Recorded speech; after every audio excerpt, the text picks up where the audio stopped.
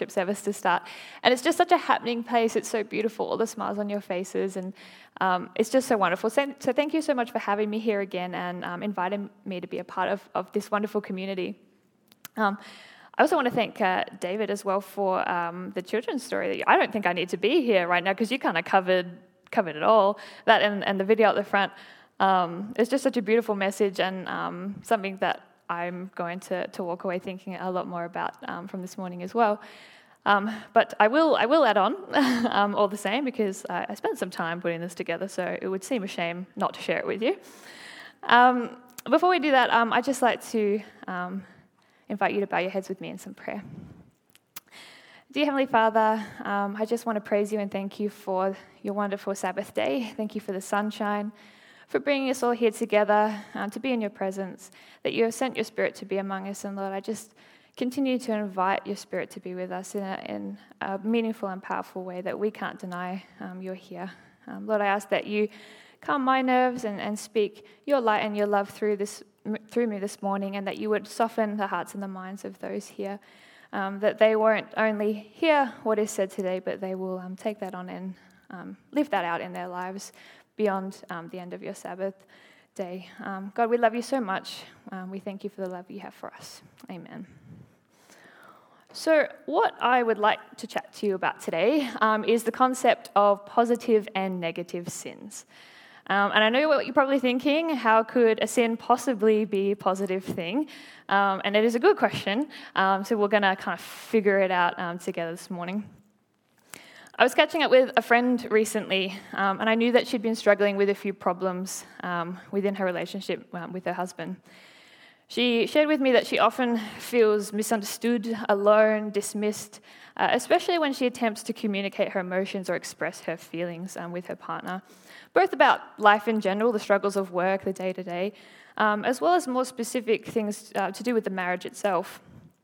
More and more, each time she tried to broach the subject of their relationship and seek healing within that space, perhaps maybe we should see a counselor, or, let's sit down and actually talk about this, he would arc up and disagree with the need and offer statements like, I'm not trying to upset you, and it's not like I'm ignoring you completely.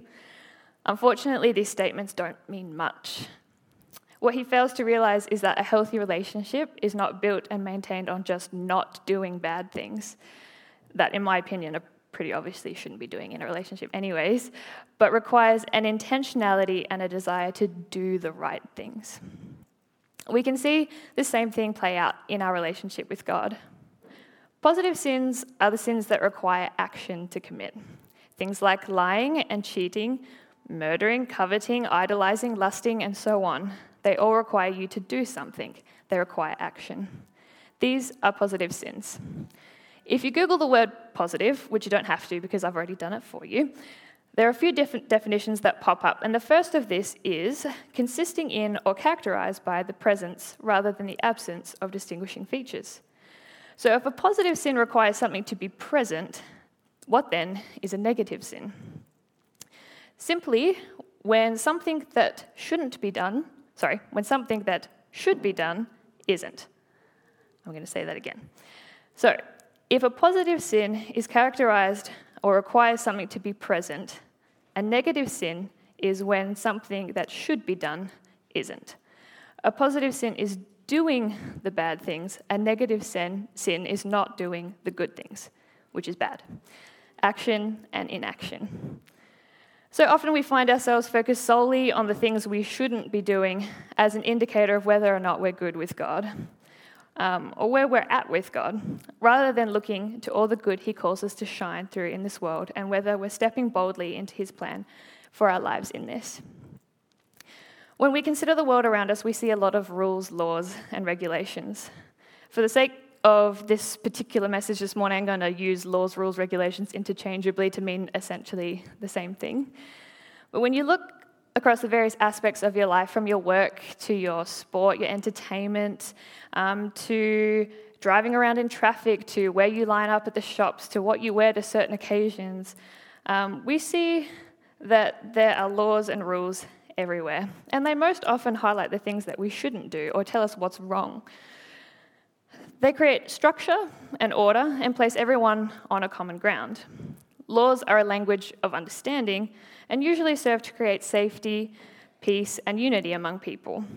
But laws don't always make complete sense, and they sometimes don't suit us and can actually make life harder. I had a bit of spare time at work this week, so I used it responsibly and Googled some funny laws that exist around the world. So you might have heard some of these before, but I'll share them with you because they're a bit of a laugh. So the first one is actually from WA. So in Western Australia, and I hope that none of you have committed this crime, but it's actually illegal to have more than 50 kilograms of potato in one place. So just watch your shopping. I know that we've had a few panic buys, or reasons for panic buying in the past year, but just watch the potato situation. There's nothing about toilet paper just yet, so we'll just keep an eye out on that one. In Florida, it's illegal to pass wind in public place after 6 p.m. on a Thursday, which is very specific and I think might make late-night shopping a bit awkward for us here, but thankfully that's Florida. In Arizona, it's illegal to have a sleeping donkey in your bathtub after 7 p.m. So we'll just keep those nap times before 7 p.m., sort of somewhere between the 3 to 5 area, and you should be fine. In Samoa, it's illegal to forget your wife's birthday, which I think is lovely, but probably shouldn't require a law. In Florida, it's illegal for a married woman to go skydiving on a Sunday. Sorry, ladies, if that's your passion. All the other days of the week, just not Sunday. California prohibits anyone from wearing cowboy boots unless they own at least 2 head of cattle. And in New Zealand, you cannot fly with a rooster in a hot air balloon. For the most part, we understand why laws are in place. Maybe not these ones, but usually we understand why they're there. Sometimes we do wonder, would not common sense cover a lot of these situations? It can be the case both in the world and in our walk with God that we create rules for ourselves that complicate and confuse situations and then fixate on them. As I said before, laws are a language, and God knows this language of his people, and he has used rules and laws to communicate his will and purpose for our lives. He meets us where we're at and in our need and makes himself accessible and understandable in our context. There becomes a problem, though, when we focus on rules above what they point to. We get bogged down in the do-nots and what we can't or shouldn't do, and it causes us to forget about the importance of what we can do and what we should do. Positive sins, and when we don't do them, negative sins. We forget that God's law is first and foremost a law of love, and not only that, a law of doing love. Jesus replied, "What does the law of Moses say? How do you read it?" The man answered, "You must love the Lord your God with all your heart, all your soul, all your strength, and all your mind, and love your neighbour as yourself." So I work in allied health as a remedial massage therapist, which is an awesome job. I love it. I get to meet so many new different people and have some really interesting conversations. It is actually quite a good mission field because you're essentially stuck in a room with someone for an hour, and they can't really escape lest they be rather embarrassed and exposed. So they tend to stick around. And sometimes when you've got an hour, sometimes they kind of go to sleep and it's a bit lonely and I just do my own thing. Sometimes those barriers that are usually there with people just break down and the walls disappear immediately. And I've actually had some really, really good conversations with people about religion and faith and the love of God. And I just feel so blessed to be a part of that. But the reason I know that we get stuck in focusing on our positive sins or our do-nots and forget the importance of doing the right things is because so many times in those conversations, people have asked me, "Oh, so what denomination do you belong to?" "Oh, Seventh-day Adventist." "Oh, what's different about the Seventh-day Adventist church? And I find myself defining my faith by what I can't do. So we observe the Sabbath. It's a good start, but that's usually followed by, "Oh, what does that mean?" Well, we don't do this, and we don't do that, and also not this. We don't drink alcohol or coffee, although most people do anyway. We joke about it openly, so it means it's kind of okay. We don't have sex before marriage. We don't swear. We don't watch Harry Potter. We don't eat bacon or seafood. We don't. But a life of do-nots and can'ts is not the life God planned for me. In verse 5 of 2 John, we read, "I am writing to remind you, dear friends, that we should love one another. This is not a new commandment, but one we have had from the beginning. Love means doing what God has commanded us, and he has commanded us to love one another, just as you have heard from the beginning." The law of love was declared from the start of our story at creation, in perfection. It has always been.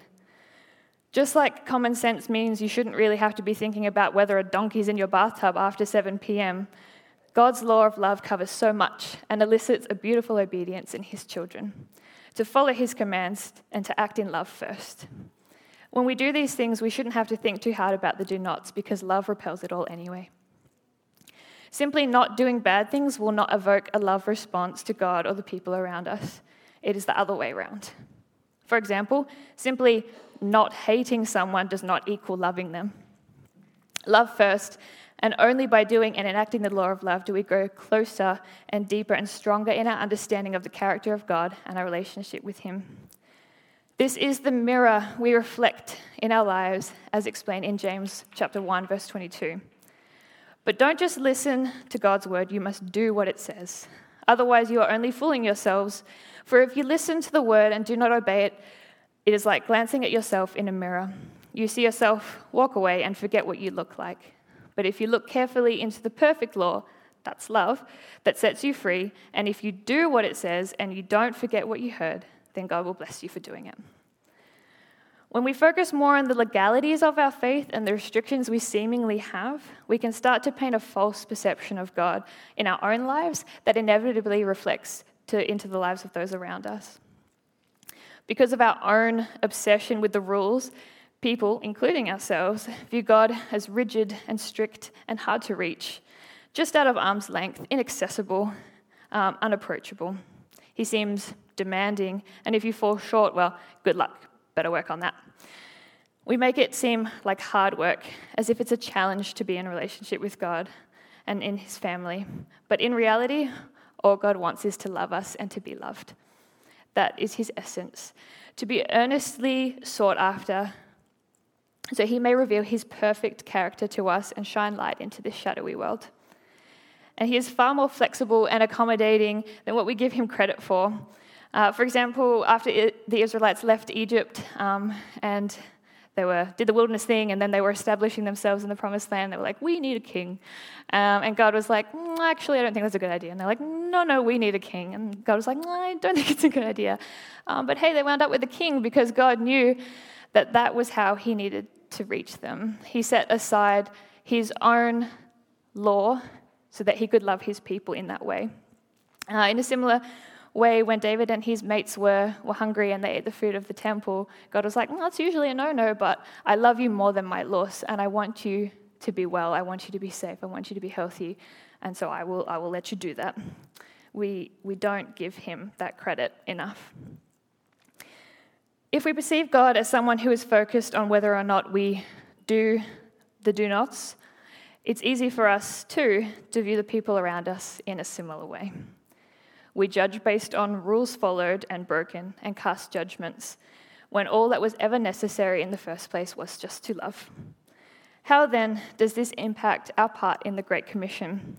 Are we sharing the truth of God with the people he loves? Satan urges us into this way of processing the world and our relationship with God. Of course he wants God to be seen as strict and vindictive. Of course he wants a life lived with God to seem boring, cumbersome, challenging, and a set of rules to be maintained so that people are too scared to approach or just find that they can't be bothered going through it all because it's not worth it. We ourselves become discouraged by this way of life and feel restricted, alienated, hedged in, and under the thumb. I have heard a good friend recently say, this is an excellent quote, people spend so much time complaining about the stuff they can't do, they forget to do the stuff they can. This is the trap and the distraction from our mission that Satan seeks to achieve. This is why it is so important to recognize our tendency for our hang-ups with the rights and the wrongs, so we can break free of the illusion that Satan casts concerning the heart of the Father and allow ourselves and those around us to walk freely in the fullness of God's love for us, so that he may pour out our blessing after blessing and love after love. When we focus on laws, we focus more on ourselves. We fall into the trap of self-glorification. oh, well, I don't do that, and think more about what we can achieve on our own, apart from God. We compare ourselves to other people and use this as a basis of measuring our character. However, good people aren't necessarily good with God. You don't have to be evil to not be right with him. Just because you don't do the obvious bad things doesn't mean your relationship with him is steady. It's not, maybe it is, maybe it's not, but that's not how we measure it. If you're not doing the essential good things, you are a noisy gong or a clanging cymbal if you do not have love. So what do we do instead? We look to Jesus, his life and ministry. I've probably sounded quite anti-law this whole sermon, and I want to assure you that's not the case. And I hope that if that was your assumption, you haven't just zoned out and decided that you've disagreed with me this whole time, because if you did, tune back in, because this is where I just want to change your mind on that. I firmly believe in the importance of God's laws and why they exist, and encourage everyone to honor them in the best way they can. What I'm trying to bring to clarity is how we perceive these laws and the importance we place on them over the law of love in our lives. Matthew 5:17 says, "Don't misunderstand why I have come. I did not come to abolish the law of Moses or the writings of the prophets. No, I came to accomplish their purpose." This is Jesus speaking. All the laws of the Old Testament, the Mosaic laws, the sacrificial laws, the ceremonial laws, they were all designed to point in one direction, to Jesus, and therefore to love. They in themselves did not equal love, but were a constant reminder of the promise of salvation and the greatest demonstration of God's love to his people, the life of the death of his Son on the cross to take away our sins and wash us clean, and the resurrection that conquered death and its sting. Romans 8 tells us, "So God did what the law could not do. He sent his own Son in a body like the body we sinners have, and in that body declared an end to sin's control over us by giving his Son as a sacrifice for our sins." Law is not God, uncapitalized G. Law is not God. Love is the law. And just as Jesus' life and death was a fulfillment of the law and the fullness of God's love for us, so it was a life of doing. He is our example of what to do, not what not to do. The Bible talks more about what he did, not what he didn't. Can you imagine how short the Gospels will be if it was Jesus was born, he didn't sin, he died, he lived, amen. But no. Instead, we learn of his life and the character of God through the gift of the Bible and the stories it contains, and witness his love and yearning for a relationship with us, you and me. He loves us so much, he would rather die than live without us.